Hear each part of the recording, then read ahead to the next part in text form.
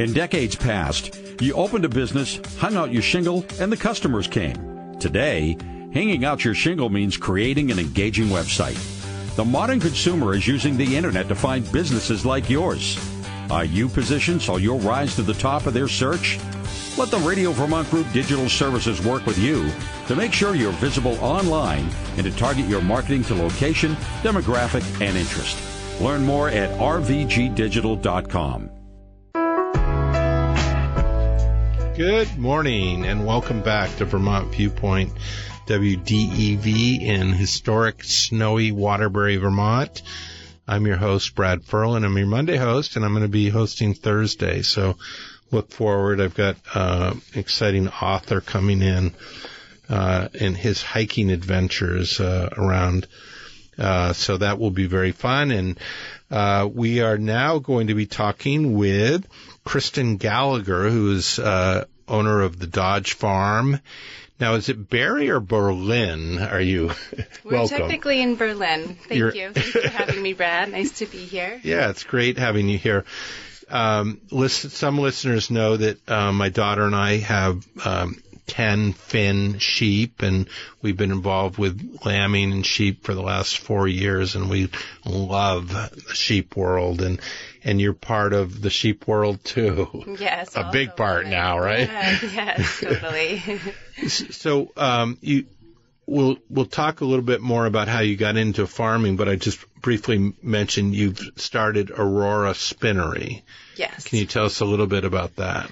So Aurora Spinnery is a fiber mill using Belfast mini mill equipment. So the equipment comes from Prince Edward Island, and this company is still manufacturing equipment, and they have their equipment in every continent of the world, and it's known for doing small batches of yarn and roving and rug yarn.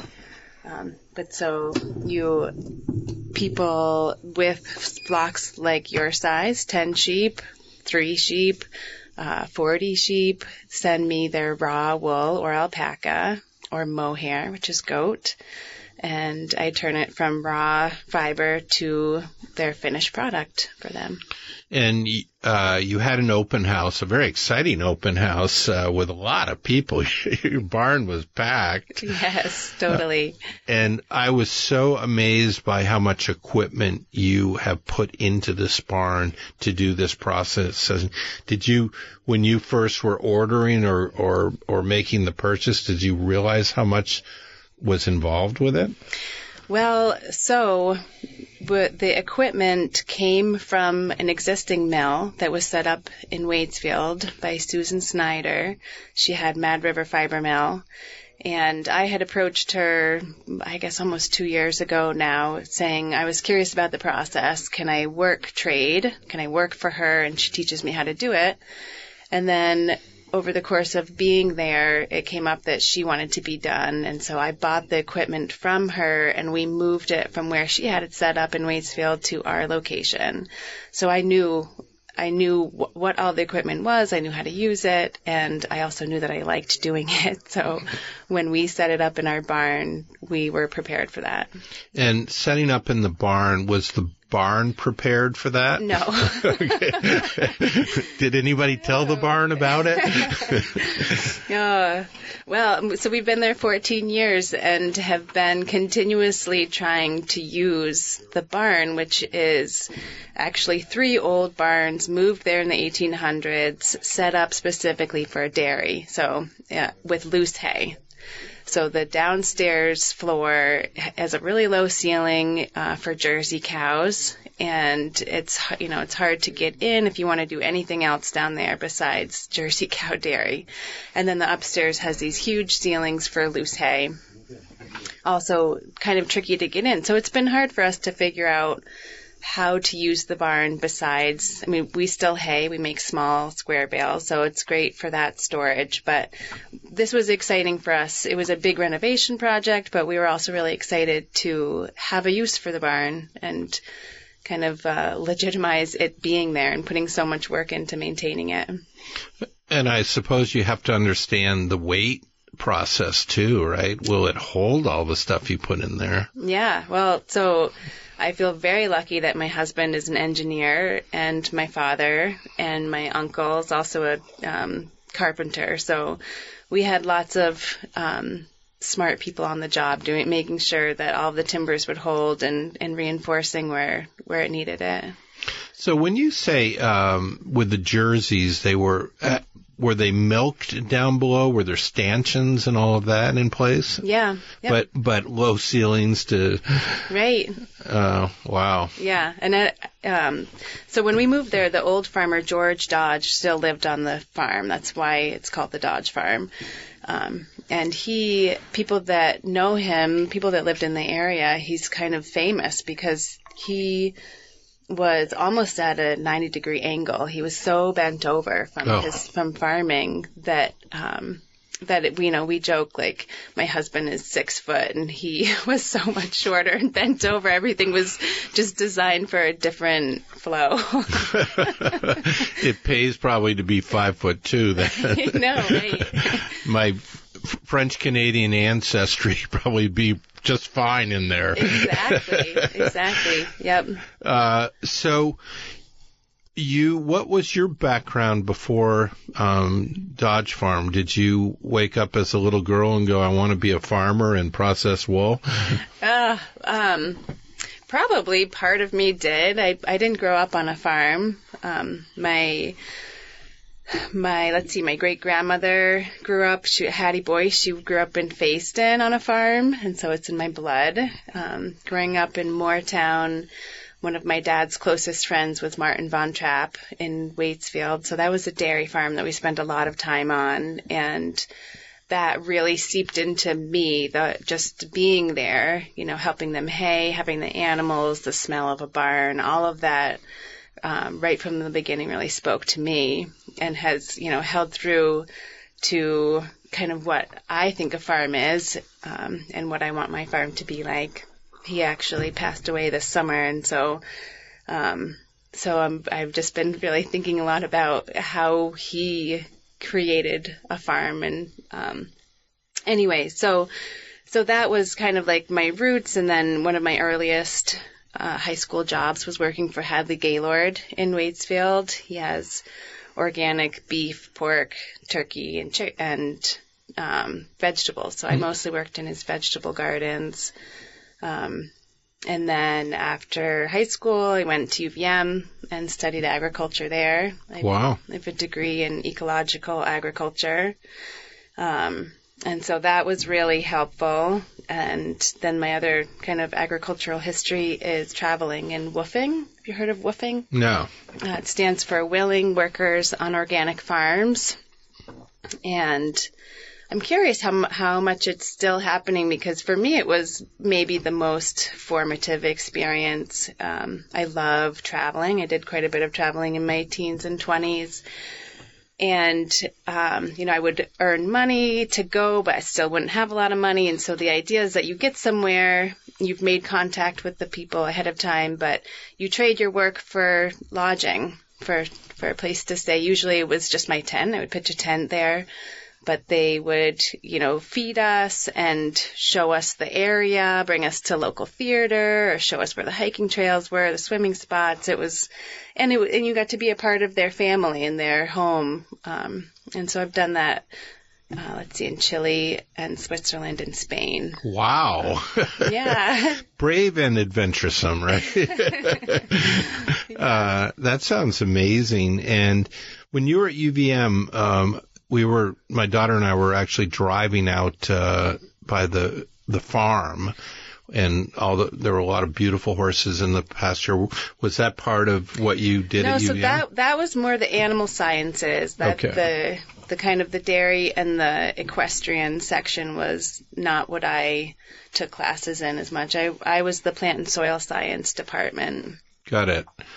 I was told that Vermont soils have really started to become depleted. Is that true? Or are we rejuvenating soils the way we need to?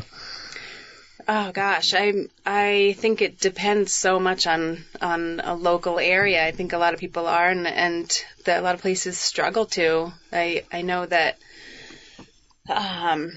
that there's a lot of things going on to deplete and poison the soils, and there's a lot of people that are adding organic matter really consciously and building them up too. I mean, and it's interesting with this last flood that happened this summer.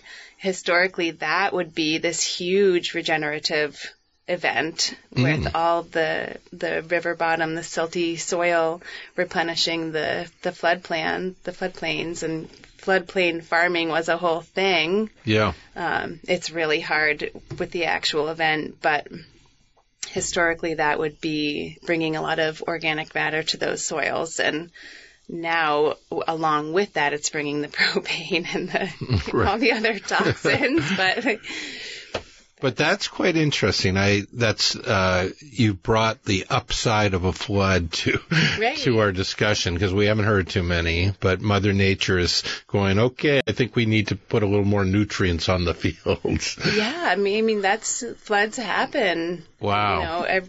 Each century, so that's something that farmers have capitalized on in the past. We're talking this morning with Kristen Gallagher, who is the Dodge Farm, and Aurora Spinnery at the Dodge Farm, which is this new processing mill for wool. Just amazing operation. And you've got so much going on.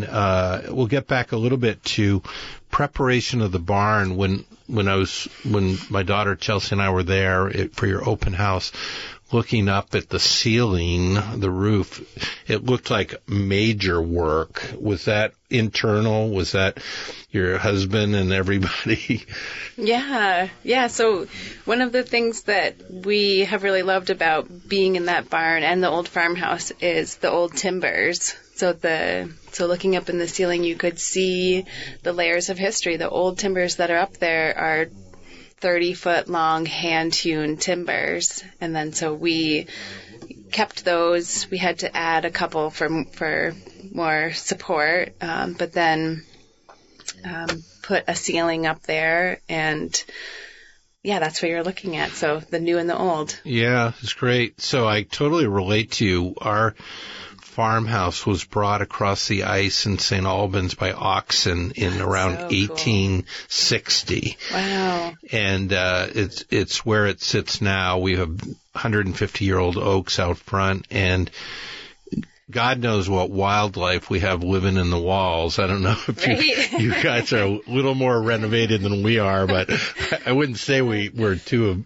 evolved. Yeah.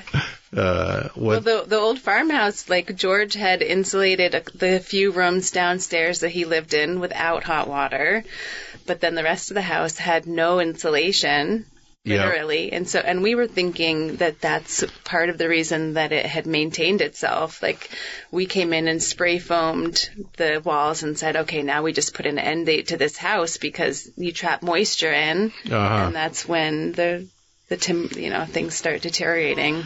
But keeping children warm. But keeping children warm is important. Yeah. I start a fire every morning early to heat up the downstairs, and try not to burn oil, but it does happen. Yeah. So you got to work with the former owner of the equipment, and I mean, it looked complicated to me. What was it? Is it as complicated as it looks, or is it just sort of this natural progression of what you do, washing and all of that? I would say that the process is, from step to step is fairly intuitive, and I learned how to process by hand, taking raw wool to the spinning wheel all by hand, and that was really helpful to have the knowledge on the process. Working the individual tools takes quite a bit of training, especially the spinner. There's a lot of different. So the Belfast mini mill equipment is unique in that it is designed to be able to process a wide variety of yarn. You can make something very thin, like a fingering weight, or you could do lopi, which is a very fat single. And so the equipment has a lot of things that you can change on it, a lot of mechanisms, bars you can move, different pieces you can adjust, replace. And so that just takes time learning. I was intrigued by that, what you're saying, because you really become an artist for the wool, don't you? Yeah. Not only in color, but in how thick it is, thin it is, everything about it. I love that freedom. Yeah, right. Totally. I mean, and people that know what they want as an end product, a certain garment or rug or, whatever it is, they can work backwards, right? And say, like, this is what I want. And now it's my job to figure out how to get that particular fiber to move through the equipment to yield what they're wanting. So I really like that piece. It's a challenge and it's an art. And what are the colors how do you do the dyeing process for wool? Is that natural raspberries or what? What do you use? Yeah, well, so, I really love to do the plant dyes. I have done chemical dyes before and just don't love them as much. The plant dyes that I dye with are marigold and goldenrod that makes a yellow to orange. Madder root is another plant that I grow that is a plant that has a root that's red, and then blue is indigo. And so with those colors, you can make any other color. Wow. Do you want me to bring you some goldenrod? We seem to have an abundance. I know. Yeah, that is one that I am never lacking either. And not good for sheep, really. Right. I think it's... the cows will eat it when it's younger, interestingly. The sheep are a little pickier, but... Yeah. Yeah. Although we've become the receptacle for pumpkins. Fortunately, people are dropping them off or giving them to us, and we're feeding them to our sheep, and they love pumpkins. Yes, and they get all the orange nose. Yeah, and I'm the 9-year-old boy who loves smashing pumpkins in the yard, so it kind of works out well. It's a good team. Yeah. That's fun.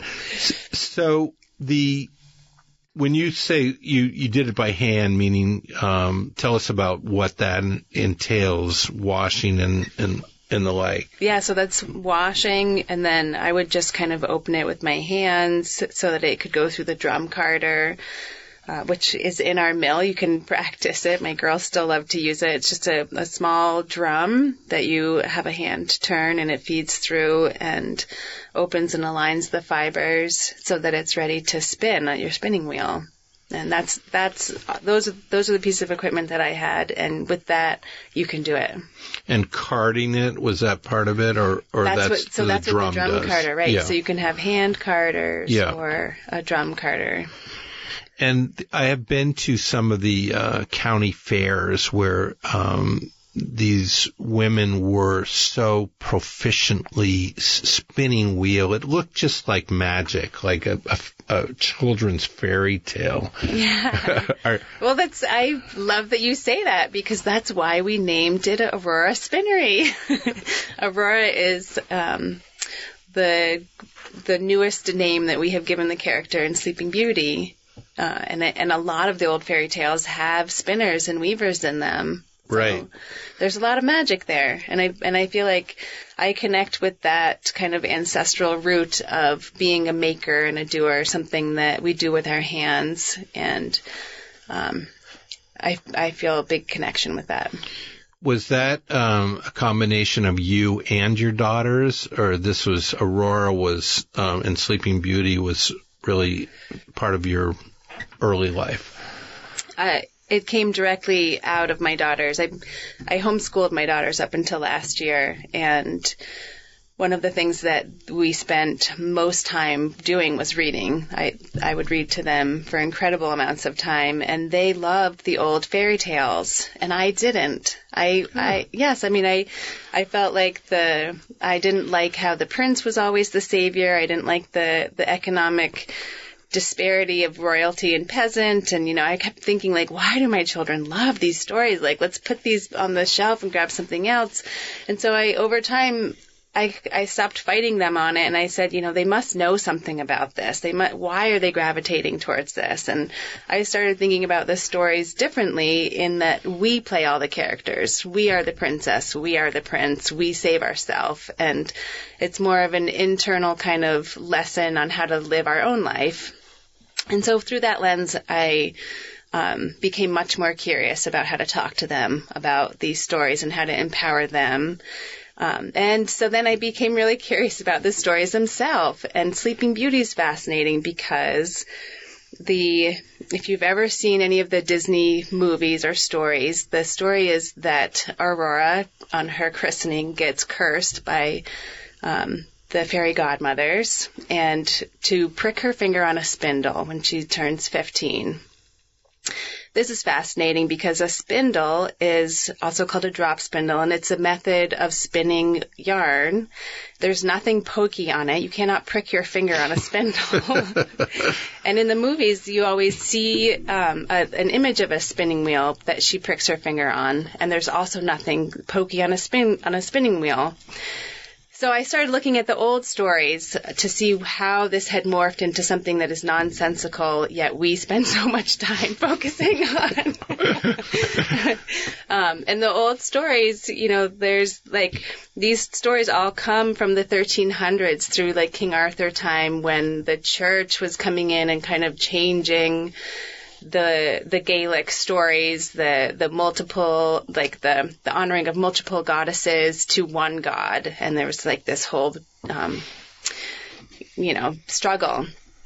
And so these stories are compiled. There's this book called Perseforest that was compiling all these stories of the 1300s, and Sleeping Beauty is part of it.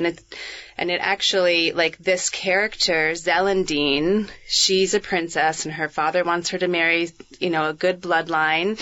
She falls in love with somebody called Troilus, who's kind of a nobody. And she kind of gets cursed by these fairy godmothers and gets,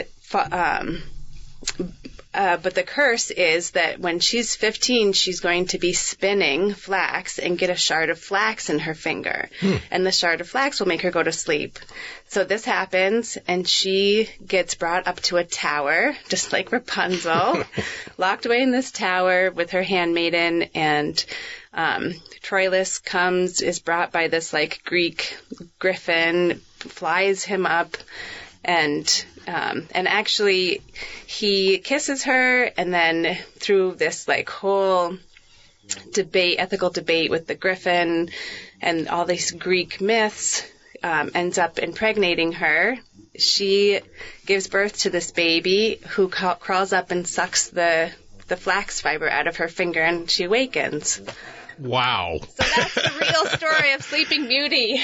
We're going to return to that in a minute. Okay. This is, we're talking with Kristen Gallagher with the Dodge Farm and Aurora Spinnery and now Fairy Tales, which I love, quite frankly, and I want to talk about that a little bit more, just the importance of all this for our daughters, because it's just so much there.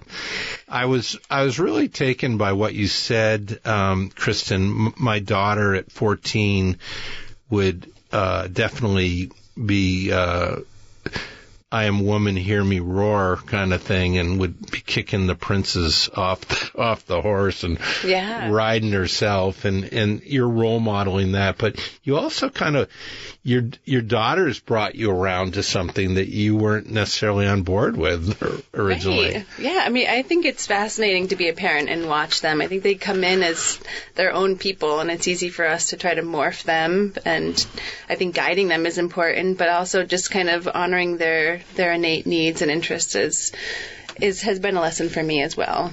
Yeah, and I learned with my son first, he's the older, that I cannot think that anything he did is what I did, right? Yeah, right. You guys are separate beings. Totally. Right. And I love that. Everybody has their own little soul.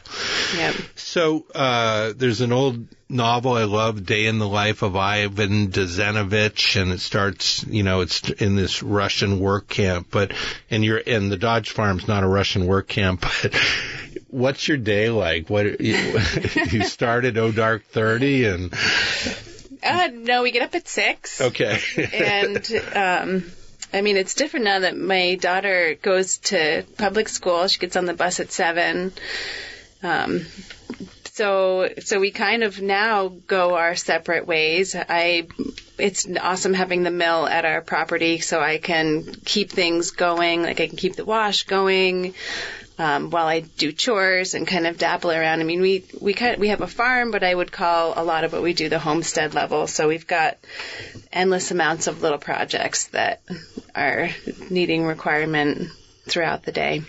We'll talk more about that, but we have a caller on the line. Welcome to Vermont Viewpoint. Good morning. Am I with you now? You are. Hi, this is Goddard from South Woodbury. And my partner and I have been enjoying this interview. This is the only radio station within 1,000 miles that is having anything like this go on. So you all should be very proud of that. Well, thank you for that.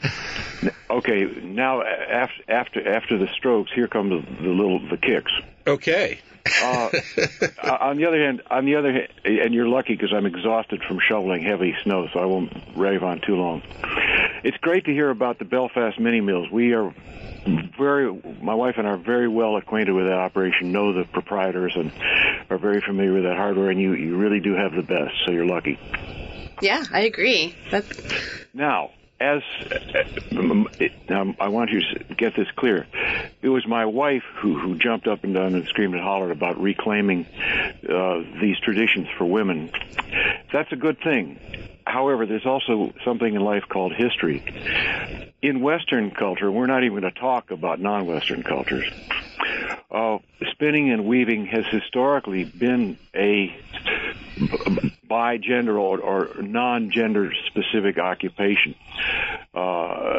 Men have been intimately involved in spinning and weaving for at least 1,000 years that we can trace in literature, both historical literature and creative, / poetic / folkloric literature.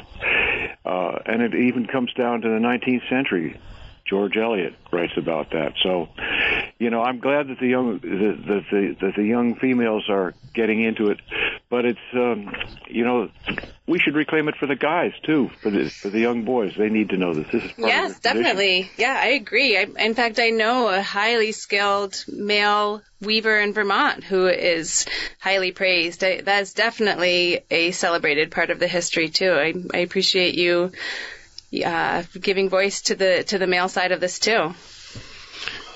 Yeah, thank you, Goddard. And we were just grandstanding for our daughters there earlier, but definitely appreciate that it's universal, and it should. And Kristen and I were talking off air that we don't want one to rise without the other rising. So it's really the benefit of all. So we appreciate your call. Keep up the good work. Bye. Thank you. Thank you. Thanks for listening, and thanks for the praise for this radio station. I can't agree more, and I'm sort of the new kid on the block here, but I love that talk radio is still alive and well in Vermont, and we get such wonderful guests coming in. At the farm, you've really diversified, I guess you would say that, but you're trying to be self-sufficient. Is that with food and energy as well, the whole gambit? Yes, that's what we strive for. We still go to the grocery store, but we grow a lot of our own food. We have beef cows and fruit trees and bushes and vegetables, and over our time at the farm, we've tried selling a lot of those products and just struggled making money selling food, doing it the way we wanted to. So this has been a really good kind of combination for us, having the fiber mill. My husband works at a company called iDry, making vacuum kilns for drying lumber. We have 200 acres at the farm, and so we harvest our own firewood. That's our cycle. And electricity, are you into solar at all yet? Or we do have solar panels. We have solar panels on our house, and it's not clear that they're going to really pay for themselves. I'm not totally sure about that endeavor. Yeah. But it's been a learning process. I was looking at your breeds of sheep, and we know that there's about 200 breeds of sheep, so picking something out is, you have to narrow it down. You have Merinos and Polworth, which I've never heard of, and Border Leicesters I have. What was the thinking behind what you wanted to do, mostly with Merinos, right? Yeah. Well, so Vermont actually has a long history with Merino. I think it was in the 1700s. A man named Jardis brought them from Spain. And so in the 1800s, there were actually more Merino sheep than people, like hugely so. And if you visit the State House, they have pictures of the 3 different versions of the State House, like the first one burned, and then one was across the street, and then the second one burned, and so they built it again. And around the State House, there's actually sheep in the photo, and those are all Merino. In the time of the Civil War, Vermont was known for its Merino wool and its Morgan horse, 2 things that were hugely beneficial to the war effort, for the clothing and for the horses, for the soldiers. As it went on, like a lot of agriculture, it kind of moved west where it's easier to have bigger ranches, and a lot of then the smaller Vermont farms couldn't compete in the economy of wool, and that has kind of been the standard. And I feel like I want to have soft wool, and I want it to be from here. I just kind of fundamentally connect more with small farms than big ag, and I know that the kind of Western big ag movement with Merino has made some steps in the humane farming, like they used to practice this thing called mulesing, which was really harmful to lambs, and then they said, okay, we don't want to do that anymore. But it is still a big ag economy out there, and so I'm trying to bring more smaller farms with Merino, support smaller farms with Merino in the East, so that we are more self-sufficient with the fine wool. And are you breeding and lambing for your own use, but also you're selling lambs out? Is that right? I'm still building my flock. You are. There's 2 farms, both in New York right now. Wilhigh Farm, owned by Heidi Simmons, and Fox and Hound Farm. Jackie, I'm forgetting Jackie's last name, but that's who I've gotten my breeding stock from, and I'm hoping to build my flock. My dream would be to have lambs for sale, but I'm definitely not there yet. And what would be the number of sheep that you would have on your farm, do you think? My kind of vision is 50. Yeah. And breeding every year, and yeah. Right. So I have a question for you. We have bred 2 ewes, in one fall session, and then we have lambing with only 2 sheep in March or April. Yeah. So we might have 7 lambs total in the barn, which for us seemed like a big deal. Yeah, I mean it is. It's a big deal. But when what happens when somebody I was talking about getting a ram from, they're breeding like 80 sheep in one season. How do you even deal with all the lambs that are dropping out of their moms? Right? Well, I don't have personal experience with that yet. I'm looking forward to. Yeah.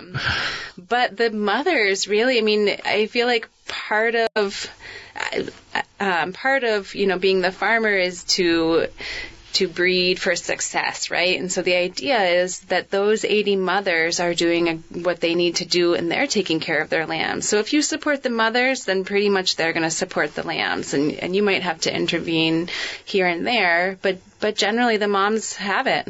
Good metaphor, right? Right. We're talking with Kristen Gallagher with the Dodge Farm and Aurora Spinnery. You become sort of like this expanded farmer, and I did want to mention Vermont at one point was not like wooded. It was meadows on our mountains. It was quite open. Right. Which is a whole different look than we have now, for sure. Right. And I think that part of the issue eventually, not only what you were talking about, competition, which we experience now from the bigger states, but erosion in Vermont started getting more dramatic as things grew. So right. Part of the sheep farming was not as practical with water and rains and all of that stuff, the weather. The hill farms. Right? Yeah. Right. Yeah. So, with the farm, you've got not only the sheep, but also you're doing beef cattle. Correct. So do you have a lot of cattle and you graze them, and then how's that all work? So the beef cows are really there to keep the land going. It's not so much of a money maker. We have they fluctuate between 20 and 30 beef cows, and so we do on-farm slaughter. We do 2 to 4 each fall. Wow. And sell directly to families. And so that, we have this old haying equipment, and we hay a couple of our neighbors' land, just enough for the sheep and cows that we have. But it is, one of the glue of the farm. Haying season is one of our favorite events. We have, with the nature of these small square bales, is that you need a hay crew when it's time to get hay in the barn. That's, 10 to 15 folks, and everyone comes and gets really sweaty and works really hard, and then we all share a meal afterwards. And to me, it's a real celebration of connection to land and people, and it's one of the things that I loved so much at the Von Trapp farm, and love carrying on that sense of community. And I noticed that farms in general kind of bring people together in that way, that we have a yearning to be a part of land and work with the land and work with each other. And I feel like the hay days are quintessential in that way. I love that. And how many bales would you put in a season about? We put in about 4,000. Wow. So I'm listening carefully because I usually do all the hay stacking myself. Yes, right. I think I have to start a community, don't I? You do. You need some help. You make a little hay train. Yes. It's a lonely job when I'm walking up a ladder with a bale of hay in my hands and trying to throw it up into the loft on my own. Well, do you like to cook? Because you could say, "Hey, I'll make dinner for everybody." I love to cook, so I'm like I said, I'm taking notes here. Do you need bees on your farm, or is that sort of a natural process? Or? So we had a lovely couple keep bees at our farm for something like 6 years. And then with COVID, they were feeling overwhelmed, and so they stopped that project at our farm. And last year, I tried with my eldest daughter having bees, and she loved it. I was really impressed with how calm she was and how into the whole project she was. But they didn't make it through the winter, and so now we're looking for some from Vermont bees that are more likely to survive the winter up here. Because I'd like to do that again. And are the girls, they're farmers, right? This is what they know. Yeah, I mean that was the main reason I wanted to homeschool them, was that we wanted to homeschool them, my husband and I, because we wanted them to have such a strong connection to the land, and we felt like that was just time spent doing it, and just have them around for everything that was happening. So they've witnessed tons and tons of births and deaths and the whole cycle, the compost pile and harvesting, the whole spectrum. So now that my daughter is 12, she's at U32, she's in a new phase of her life where she's like, okay, she needs to know the whole world out there. She wants to know the pop culture. She wants to know everything. Her friends are the most important part. And so I'm hoping that kind of base connection with the land will stick with her through this next phase of life. But who knows? I mean, like we were saying before, our kids are not us, and they take their own path. I so love that my daughter will muck a barn with me, right? We have the wheelbarrow. We each have pitchforks. And if you've never mucked a barn, it's beautiful and it's horrible. Right, totally. Agreed.